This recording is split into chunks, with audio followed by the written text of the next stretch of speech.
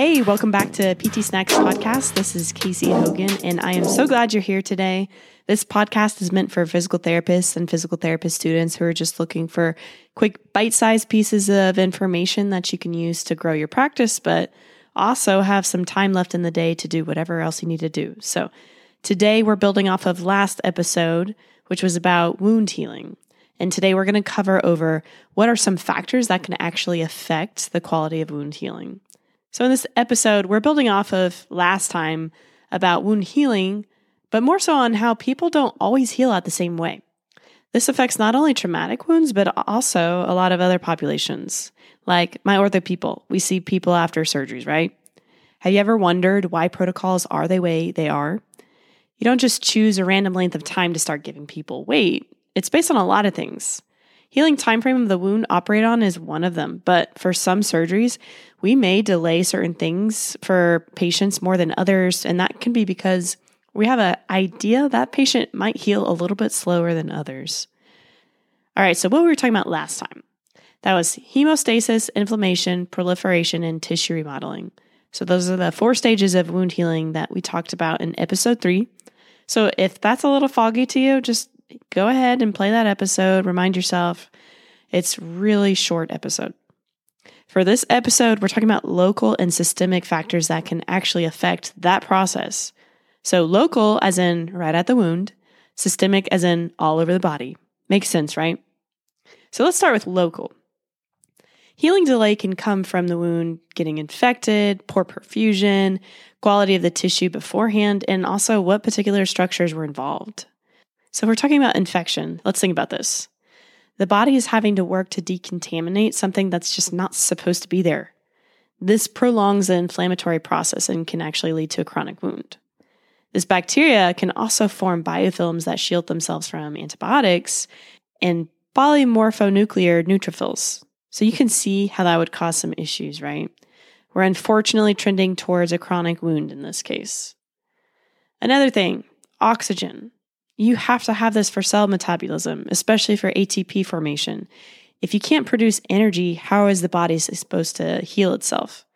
We also need oxygen for just a few other meager things, such as infection prevention, angiogenesis, keratinocyte differentiation, migration, reepithelialization, fibroblast proliferation, collagen synthesis, and wound contraction. Just a few things, right? Another thing, remember how we were talking about angiogenesis last episode? We were talking about how important it was because blood is a great conduit for oxygen, nutrients, and all those amazing healing factors. But if a wound has poor perfusion or ischemia, how is it supposed to be on the receiving end of all that good stuff? Next, we've got to think about the quality of the tissue. This should be pretty obvious, right? So, for example, if you have to rebuild a wooden fence, would you rather rebuild with freshly cut solid wood or rotten old wood that would break apart in your hand? It's the same with a wound. There are different factors that can cause poor quality of tissue. Some may be more systemic. But if we're looking at an example of local wound with poor quality, that might be an example of like previous radiation to that tissue. There's another side note I want to make here that doesn't necessarily have anything to do with an abnormal wound healing time frame, but that is tissue healing time frames. Different tissues, and we're talking about things like bone, muscle, nerves, etc. These have different healing time frames at baseline. So think about it. What's more vascularized, muscle or cartilage? We just talked about how important blood flow is to healing. Might it make sense why a tissue that is less vascularized might take a little bit more time to heal than something with a little bit more? Think about the different protocols that you've come across. Some are for bones, ligaments, tendons, etc. What do you notice about the timelines mentioned in them? We're going to cover this more in the future, so no worries. But that was our local factors. You're going to find a few others too in research, but these are kind of the highlights that I found. So moving on to systemic factors, we were looking at things like age, stress, disease, obesity, medications, alcohol abuse, smoking, immunocompromised conditions, and nutrition. So as far as age, there are age-related changes and delays in wound healing, but not actually an impairment. Think about it like this. Everything just takes a little longer in each stage of healing. One side note for your patients who are a little bit more resistant to exercise has actually been shown to improve cutaneous wound healing in older adults. So maybe introduce that concept to them. Maybe it'll be some encouragement for them to adopt a healthy lifestyle. Just a thought. So moving on to stress. I'm sure none of us were ever stressed in PT school. This is linked to a lot of diseases, but in its own pathophysiology, it can actually result in deregulation of the immune system. Surprise, surprise. Maybe you've been up studying for a test and you just happen to get sick. That's great timing, right? So this can actually be linked with delayed wound healing as well. Stress in itself can also be linked with unhealthy habits. So things like poor sleep, poor nutrition, less exercise, greater likeliness of alcohol abuse, cigarettes, etc. So that's stress. Now, some examples of diseases that can affect your wound healing would be like diabetes. So these patients often have impaired healing due to a lot of things, such as hypoxia, dysfunction in the fibroblasts and epidermal cells, poor angiogenesis and neovascularization, damage from reactive oxygen species and advanced glycation in products, high levels of metalloproteases, decreased host immune resistance, and neuropathy. Yes, I read that from a list if you can't tell. Those are really hard to pronounce, so I struggled a little bit. Thank you for hanging in there. And then we're moving on to medications. So there's several medications that can affect this. So some examples are like systemic glucocorticoids. These work by inhibiting wound repair through the global anti-inflammatory effects and also suppression of cellular wound responses like fibroblast proliferation and collagen synthesis. AKA, this means the quality of the repair is less than perfect. So there also can be a bigger risk of infection. Note, low dosage topical corticosteroids have actually been helpful in accelerating wound healing. So something to take note of. Another example of medication that can basically affect this whole process would be chemotherapeutic drugs. So the goal of these drugs are to slow down cellular growth and metabolism, right? And so a lot of the wound healing process actually becomes inhibited. I mean, there's a lot of different types out there. They all affect different processes, but essentially we're looking at delayed wound healing in addition to a weakened immune function. And there's several other things. So think about obesity. Obesity we know is linked to several of the top most common and deadly diseases that are, at least in America. Other things are smoking, alcohol abuse. We know that these aren't good for us, right? A huge thing, though, to consider is nutrition.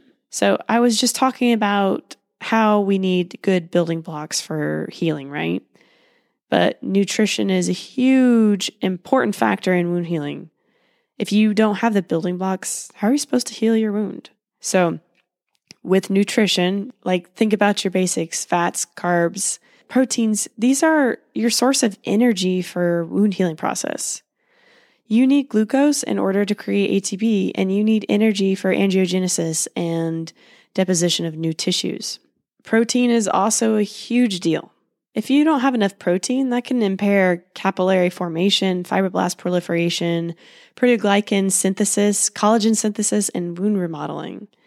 It can also affect your immune system, and so therefore increase susceptibility to infection. We already talked about how infection is not a thing that we want. Collagen is a major protein component of connective tissue.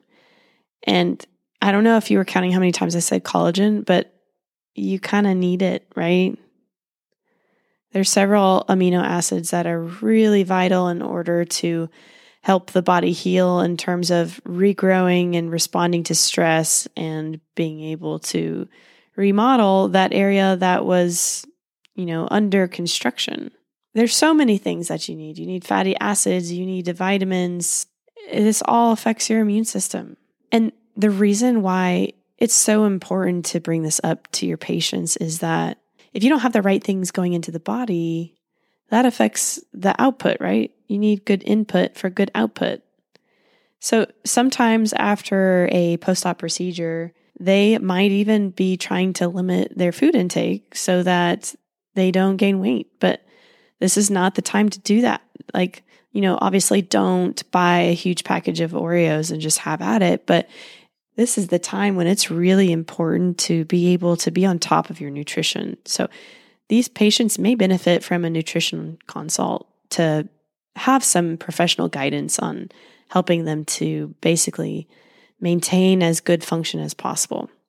And guys, there's so much more I could have covered here. Bear with me. I'm trying to give you the highlights of things to think about so that these are things that are on your radar. And if you notice something's amiss, or maybe you've got a patient that has one of these factors, maybe just pay a little bit more attention to that. Use it as an opportunity for you to dive in deeper on your own and realize that that factor is there so that you can have a better understanding of it too. But I am so glad that you came and joined me on this episode. It was a long one, lots of big words, bigger words than I'm used to using on a daily basis. So thank you. Please let me know if you have any questions. You can email me at ptsnackspodcast@gmail.com or check out the website. It's www.ptsnackspodcast.com. If you enjoyed this podcast, please share it with your friends. Write a review of if it's something that really appealed to you. That really helps me out a lot. Other than that, go ahead and hit subscribe. It's one less thing for you to have to think about in your busy schedule. You just literally, these come out every Tuesday. Go ahead and get in the habit of listening to them. Think about them, incorporate them in your practice, and then you're going to be so much more efficient at learning things. So thank you so much for joining. I hope you have a great rest of your day, and until next time.